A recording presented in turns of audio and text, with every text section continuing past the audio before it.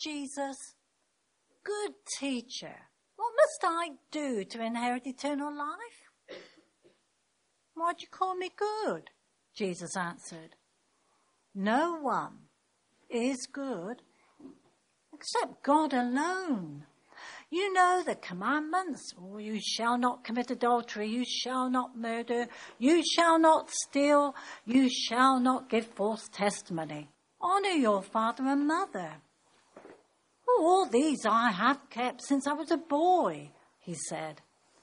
When Jesus heard this, he said to him, "You still lack one thing. Sell everything you have and give to the poor, and you will have treasure in heaven.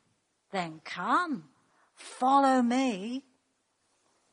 When he heard this, he became very sad because he was very wealthy. Jesus looked at him and said, "How hard it is for the rich to enter the kingdom of God. Oh, indeed, it's easier for a camel to go through the eye of a needle than for someone who is rich to enter the kingdom of God." Those who heard this asked, "Well, who then can be saved?" And Jesus replied, "What is impossible with man is possible with God." And Peter said to him, "We've left all we had to follow you." "Truly, I say to you," Jesus said to them, "no one who has left home or wife or brothers or sisters or parents or children for the sake of the kingdom of God will fail to receive many times as much in this age and in the age to come eternal life." Probably for most of us, that was a fairly familiar story. If you've been reading the scriptures, you'll probably know of this story, but it is a story that is actually, let's say, it is pregnant with meaning. There is so much more here than actually meets the eye. So please, I'm going to pray that God might speak to us as we dive now into his word. Father, we thank you. We thank you that your word is life. We thank you that in it we know you and we know what it is to follow the Lord Jesus. And Father, we ask this morning that your Holy Spirit would be at work in us, showing us the things of our hearts, where our loves, our allegiances lie. And Father, that you would also be reminding us of the grace that you have given us in the Lord Jesus. And in his name we pray. Amen. Now, I don't know, probably most of us here, if we're of a certain age, have sat job interviews, yes? Okay, and you sit there and, they've got a list, a spec sheet of what they're looking for in their future employee. Or maybe it's a sporting team that you've wanted to get into, or an orchestra. You want to join the elite group. You want to get into, this is just not what, there we go. You want to get into that top tier, okay? And there's this set of characteristics that people are looking for. And sometimes they're spoken, they're out there for plain view, and other times they're unspoken. Now, are you familiar with this movie? Has anyone seen The Man Who Knew Infinity? Okay, if you haven't, it's well worth watching. It's about an Indian mathematician by the name of, I'm going to try and get this right, Srinivasa Ramanujan. This is a guy who grew up in India with a basic education and was working in the post office. And the people around him started noticing that he was absolutely, amazingly brilliant at mathematics. And so they encouraged him to start sending off papers to different universities around the world. And obviously at that time, England and India had strong connections. So he's sending these papers to a guy by the name of Thomas Hardy, I think his name was, who was a maths professor in Cambridge University. He thought it was one of his colleagues playing a joke on him. But eventually he works out that this is for real, and he brings this man across from India into Cambridge and recognises that he is a remarkable talent. And the story in this movie is about the quest, ultimately, to get him admitted as a fellow of Trinity College. Now, if you're not familiar with that kind of language, that is kind of the ultimate. If you are a fellow of the college, you have really arrived. And if you are in... you are there, you've been accepted into the inner echelons of that elite group. And you had to be brilliant. You had to break new ground. But the movie is all about the unseen requirement. You also had to be Anglo rather than Indian. You know, the happy story, I'm going to spoil the movie for you, is he is admitted. But there's lots of twists and turns on the way. What we're dealing with this morning is Jesus teaching on the topic of how to get in. He's been speaking about the kingdom, and he's actually been warning about divisions. You might remember a couple of weeks ago, we had two people walking up a hill. One is taken, one is left. Two people in bed, the closest human relationships, one is taken, one is left. Two people working together, probably members of the same family. One is taken, one is left. One is in the kingdom, one is out. And Jesus has been challenging the accepted social norms because if you were here last week, Matt spoke to us about the Pharisee and the tax collector. Okay, everyone would have said, okay, who's in? The Pharisee. Who's out? The tax collector. No, Jesus reverses it. And he tells us in the parable that we saw last week that the tax collector was the one was in and the Pharisee was the one that was excluded. And so this leads to the obvious question that the man asks in verse 18. He comes along and he says this. He says, "Good teacher, what must I do to inherit eternal life?" Another way of phrasing this, how can I be sure that I'm in? We've got 4 points this morning. Here they are. Lots to offer. The demanding king, the gracious king, and blessing overflows. You'll find those on the Sunday Hub as well if you want those, but they'll keep on reappearing. This is a man who has lots to offer. He is the desirable candidate. There he is, okay? And he's probably a guy who knew it. He was a man of reputation.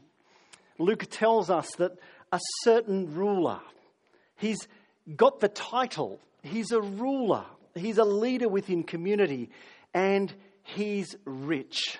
Verse 23 tells us not only is he rich, he's really, really rich. And in that society, they were the people who were seen to be blessed by God.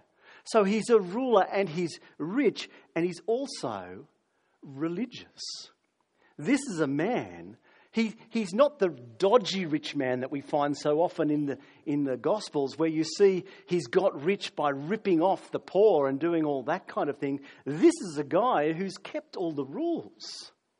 He's a man of reputation. He's rich. He's religious. What's not to like? And he comes to Jesus. Good teacher, sign of respect. What must I do to inherit eternal life? Jesus replies to him. He deflects the flattery and he refers him to the 10 Commandments. Here they are. Why do you call me good? Jesus answered. No one is good except God alone. You know the commandments. You shall not commit adultery. You shall not murder. You shall not steal. You shall not give false testimony. Honour your father and mother. He lists out commandments 5 through to 9. He uses them as a bit of a summary statement to capture the whole lot. And he's focusing here on the horizontal aspect of the commandments. You might know the first couple focus on our relationship vertically with God, and then the last few with those around us. Jesus picks some and he leaves out others, and I would like to suggest that's quite deliberate. And what does this man say? He comes along and he says, "All of these I have kept since I was a boy." Now, we probably miss the force of this. The Jewish tradition at this stage said there are three people alone who kept the law perfectly. Moses, Aaron, his brother, who was the first high priest of Israel, and Abraham. Okay, so this guy puts him in the best of the best. All these I've kept. I'm the one who can tick these boxes. So you can imagine, he's sitting there at the job interview and he says, why wouldn't you give me the job? I am the perfect candidate. That effectively is what he's saying. He is confident that he has done the right things.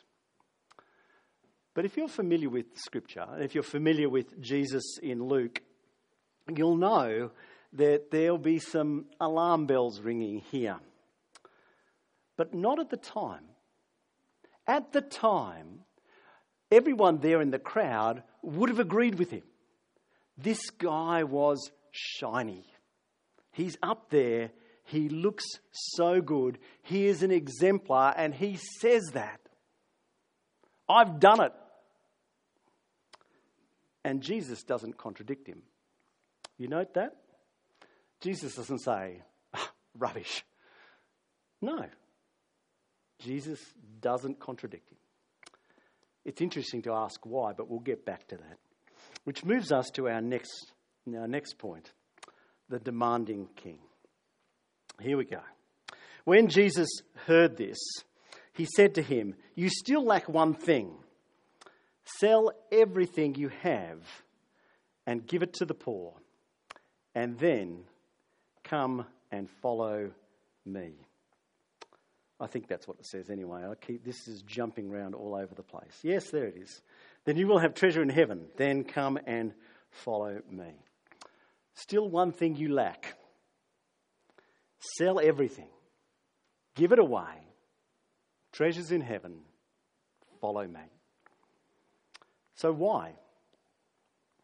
Why does Jesus add to the 10 Commandments? Why does Jesus give him something more? Now let me say why he doesn't do it. The first reason he doesn't do it is because money is not bad in and of itself. Let me say this. Jesus is not saying here, if you're wealthy, that's a bad thing. He's not saying that. All you need to do is go into the Old Testament. You'll see the Psalms. Praise the Lord. Blessed are those who fear the Lord, who find great delight in his commands. Their children will be mighty in the land. The generation of the upright will be blessed. Wealth and riches are in their house, and their righteousness endures forever. I think the man's peers would have been looking at him and saying, he is the embodiment of Psalm 112. This guy ticks the box, and Jesus is not saying you're wealthy and that's bad. Christians often get this wrong because there's a verse in 1 Timothy chapter 6 where it says, often misquoted, money is the root of all evil. You've heard that one? It's actually the love of money that is the root of all kinds of evil that is there. Jesus is not saying money is bad. Let me say that. Neither is he saying that poverty is somehow virtuous. Those who argue that, I don't think know much about poverty. Perhaps you've actually seen it in the flesh. Perhaps you may have actually experienced it. But the idea that poverty in itself is good is actually not a biblical idea. Here's the Proverbs.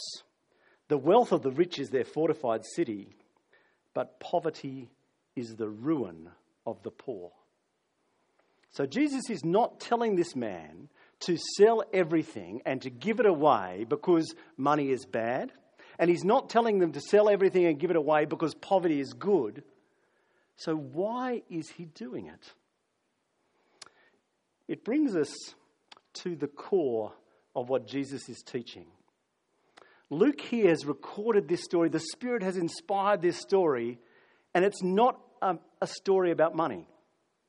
The money is incidental. The issue here is the heart.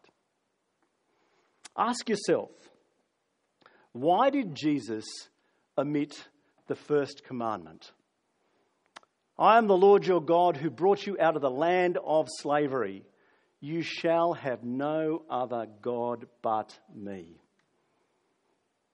Jesus uses this question, this command, to give everything away, sell everything you have, give it away, to expose this man's real issue. And the issue is not his money, the issue is, where is his heart? Martin Luther, many of us will know, he was a reformer back in the 1500s in Germany, and he wrote on this topic, he wrote a little booklet, a catechism on the commandments. And when he got to the first command, he said this: what does it mean to have a God? A God means that from which we are to expect all good, and that to which we are to take refuge in all distress. Gods provide blessing. Gods provide protection. Blessing. They are the thing that we look to provide us with all good. Protection. They are our refuge in distress. Jesus' command here exposes what this man's God truly is. And it's interesting, isn't it? Because this man was shiny. This man was religious. But this man, where his heart was not with the Lord, but with his money. Jesus is teaching, and Scripture teaches us, what we look to for blessing, the source of all good, and protection, the refuge in distress, what we put our trust in is our God, is our treasure. Jesus says at another point, where your treasure is, there your heart will be also. So brothers and sisters, where is your treasure? What is it that we look to?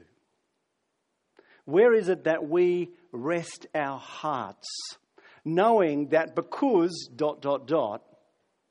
fill in the blank, because of that, I can be blessed. I can access all good. Because of that, I have protection against harm.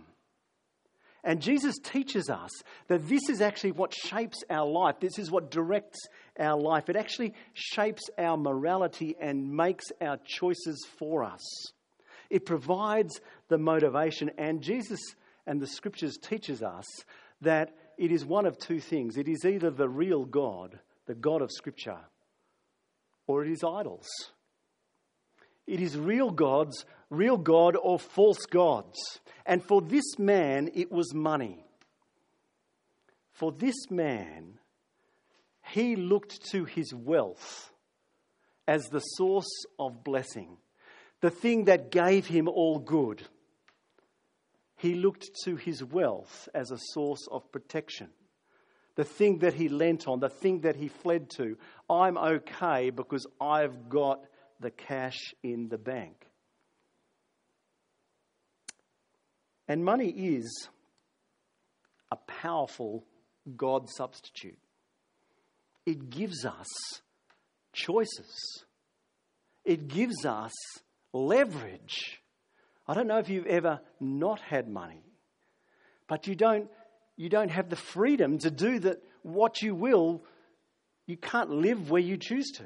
You live where you can. You can't choose. You might need something, but you can't get it.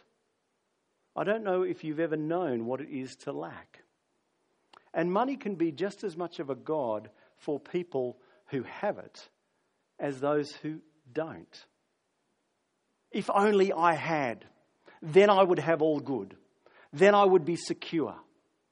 Because I have, then I have all good. Now I am secure. But the Bible tells us that any god will make a slave of us if it is not the true God. So what is it for you? This is the issue. The issue is not money. The issue is our hearts. Where is your treasure? What do you look to for protection and blessing? The scary thing is, another reformer, a guy called John Calvin, he said this. He said, a person's nature, so to speak, is a perpetual factory of idols.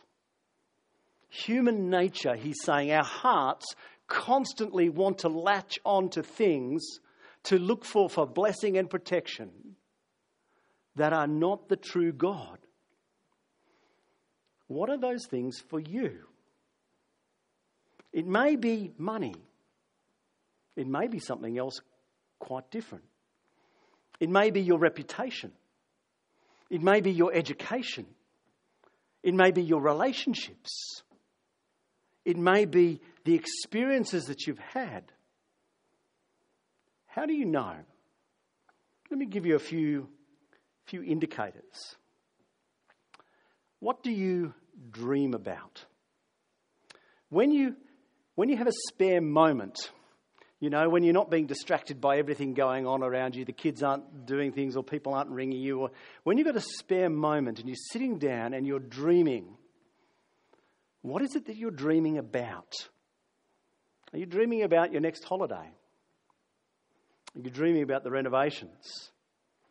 Are you dreaming about that career advancement or how you're going to develop that business? Are you dreaming about your children and their children and maybe even their children? Those connections that are there. Are you dreaming about, you know, the wonderful reception you're going to get and what people are saying about you? What do you dream about? What do you say, if only I had blank, then life would be great? Or because I have that, life is great. And can I say, often these idols are good things.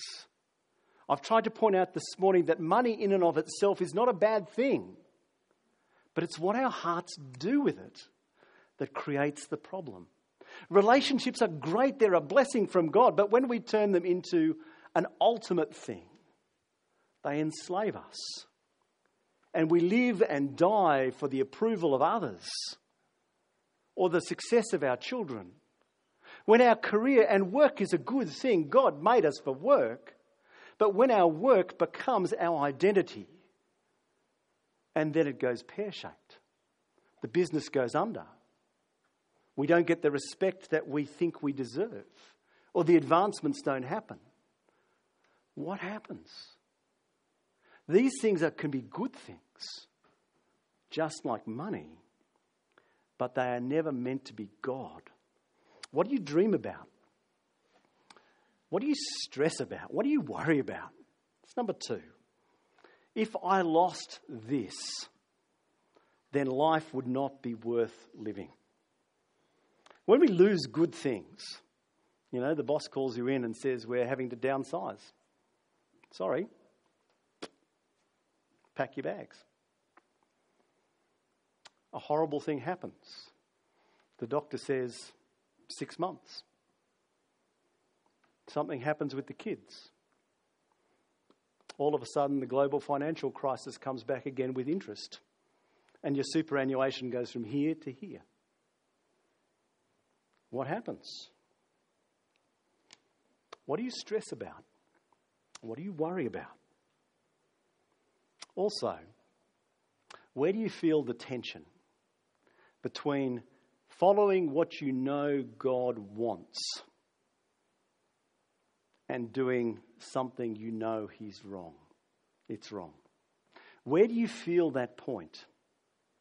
Where do you feel the crunch? Because where that crunch happens, and Jesus made that crunch for this man. He made him choose between money or following Christ. Jesus made that crunch point. What is it for you? What is it for you? Maybe it's your peers. And you've kind of flown under the radar as a Christian. But now they're kind of working it out. And you're working that it's not really making you the most popular person with them. Surely you don't believe that, do you? And as Christians, we've moved in a situation in our society where people used to think we were the good people. But we're not anymore, are we? People look at us and they think, man, you guys are so regressive. Where does the crunch point come? Will you choose your friends? Will you choose your work? Will you choose that advancement? Will you choose what's your idol over obedience to Christ? What is the crunch? Now, Jesus moves on and he highlights for us both the problem and the solution. The gracious King. He says, when he heard this is the rich man, he became very sad because he was very wealthy. Jesus looked at him and said, how hard it is for the rich to enter the kingdom of God indeed. It is easier for a camel to go through the eye of a needle than for someone who is rich to enter the kingdom of God. Those who heard this asked, who then can be saved? Jesus uses a very famous illustration here. It's famous because Jesus used it. Recognise that. Have you ever tried the whole camel through the eye of a needle thing? Okay, it does work. You just need a blender. But short of a blender, and I don't think they had blenders in Jesus' day. Okay? What Jesus is saying is something really, really big through something really, really small, so obviously impossible. That's his point. And the people recognise that. If this guy can't get in, who can? Because he ticked every box. He was, humanly speaking, perfect. You notice Jesus didn't contradict him when he said, I've kept the rules. I've kept the commands. Jesus doesn't get down and say, but have you really? And we know the rest of Scripture says that we can never perfectly tick the boxes. But Jesus is saying true religion, following Christ, is not a matter of externals, but a matter of internals. It's not a matter of rules, but of relationship. And it's the heart where it matters. And Jesus says, if you are going to follow me, you must have an undivided allegiance to me. When it comes to the crunch, you choose me over everything. That's what this king demands. When it comes to the crunch, rich man, me or your money, it's got to be me. When it comes to the crunch, Trinity Church Brighton, what is that for you? Are we undivided in our allegiance? Or are we echoing the rest of the crowd there who's saying, who then can be saved? Jesus replies, what is impossible with man is possible with God. Who can be saved? Those whom God saves. Did you notice the irony of the rich man's question? What must I do to inherit? Answer the question. Someone's going to be in your will. 9 times out of 10, probably, they are part of your family. Yeah? And what did they do to become part of your family? Well, if they're born in the usual way, absolutely nothing. You might have had some say in it, but they didn't, did they? Your children didn't get to pick you. You might say you didn't get to pick them, but you got to pick the concept of a child at some point. I'm not going to go there. I'm going to get myself in trouble. Okay? If we're going to inherit, we need to be part of the family. But none of us by rights, none of us are part of God's family by birth, but Christ alone. And this is where our King, our demanding King, is so gracious. Through the cross, God did everything. Jesus came, lived for us, and died and rose again in our place. He did this to set things right between us and God, his Father. The Son, the perfect Son, was cast out. Remember, on the cross, he calls out, my God, why have you forsaken me?" Do you know what's amazing about that statement? There's a couple of things. But it is the only time in the Gospels that Jesus does not call God Father. The Son who inherited by right, is cast out so that we, rebels who had rejected God, could be brought in. He gives us blessing. He gives us every spiritual blessing in Christ. He has given us, Galatians 5 teaches us, the spirit of adoption that cries, Abba, Father. Abba's just the Aramaic word for father. It's not a Scandinavian pop group, so don't worry about them. Christ has blessed us. God, through the gospel, has blessed us so richly. He protects us. If you read in Romans 8, it's a beautiful passage, and he lists thing after thing after thing after thing, height nor depth, angels nor demons, present nor future. Take your pick. Nothing can separate us from the love of God that is ours in Christ Jesus. Idols attempt this. They offer this, but they can never deliver this. And in the gospel, through the cross, Christ has given us this freely. Let's keep going. I'm going to click through a few things, otherwise you'll never leave. Our last point, blessing overflows.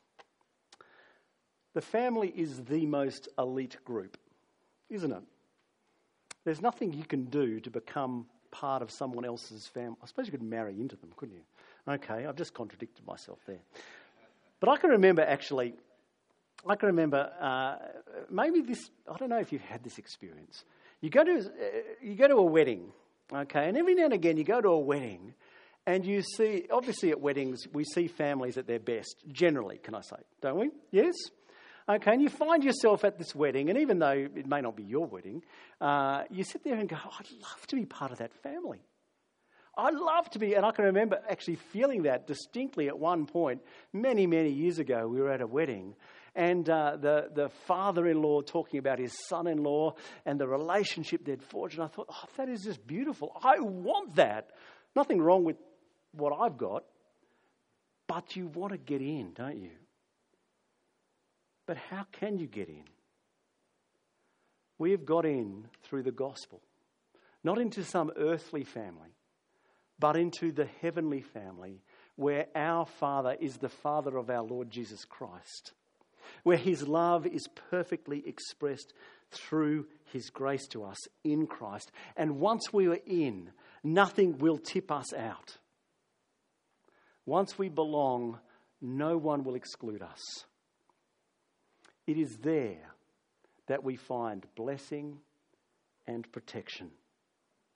And when our hearts rest in his grace, we are made strong to pass that to others. God has blessed us through the cross. He's given us membership into his family through the cross of Christ. He's given us the spirit of adoption that cries, Abba, Father. He's given us Ephesians 1:3, every spiritual blessing. And so when Peter says, we've left everything, What's Jesus say? He says this, I tell you truly, no one who has left home or wife or brothers or sisters or parents or children for the sake of the kingdom of God will fail to receive many times as much in this age and in the age to come, eternal life. Jesus is saying you belong to part of a family now. Maybe you've left brothers and sisters. Have a look around. Maybe you've left parents. Have a look around. Maybe you've left friends, other relationships. That's what Jesus is focusing on here. But he has blessed us by calling us into his church. But the best is yet to come. In the age to come, eternal life. This blessing, though, was never meant to stop with us. It was meant to overflow. And so what you will see in the life that God has called to himself is as his generosity is shown to us, so it's shown to others. And so are we a people who give everything in the service of the King, to bless as he is blessed, to protect as he is protecting? How do you use your money? Do you find it easy to give? If you knew of someone in need, would you act? Or do you find reasons to hold it to yourself? How do you use your time? I often say as a pastor, I find it's easier sometimes to get people to give me money than their time. Because money, sometimes we're in a wealthy society. We can give that little bit, and that little bit is quite a lot. But we're busy, aren't we? Are we generous with our time? Are we prepared to give our most valuable asset, perhaps, to people who aren't strategic? To people who aren't going to help us get ahead? You know, that person at work who maybe isn't the popular person, maybe they're not going to advance, maybe they're a little bit of a liability. Do you want to associate yourself with them? Maybe they're having a hard time and they're in no position to do you any favours. Are you prepared to invest in them? Or do you just move on to the person who can benefit you? What about that lonely person who lives by themselves next door? Or the person who just served you at the grocery counter, at Woolworths, at Coles? Are you going to spend that time? Or are you on your phone checking something else, distracted, you just move on, yeah, done, okay, you don't even remember that they exist? Will we give them blessing? Little things as well as big things. Will we give them our focus? You know, how much of a gift is it to give someone your undivided attention? It's really difficult to get that these days because of these things, isn't it? It's really hard. But listening to someone, spending time with that person, blessing them. Are we prepared to show the love that God showed us to the unlovely, to the outsider? Not so that we might do the right things to inherit, but because in Christ we have inherited. We are his children. Christ is our brother. God is our Father. Will we pour ourselves out like he did to bless and to protect those around us? Let's pray.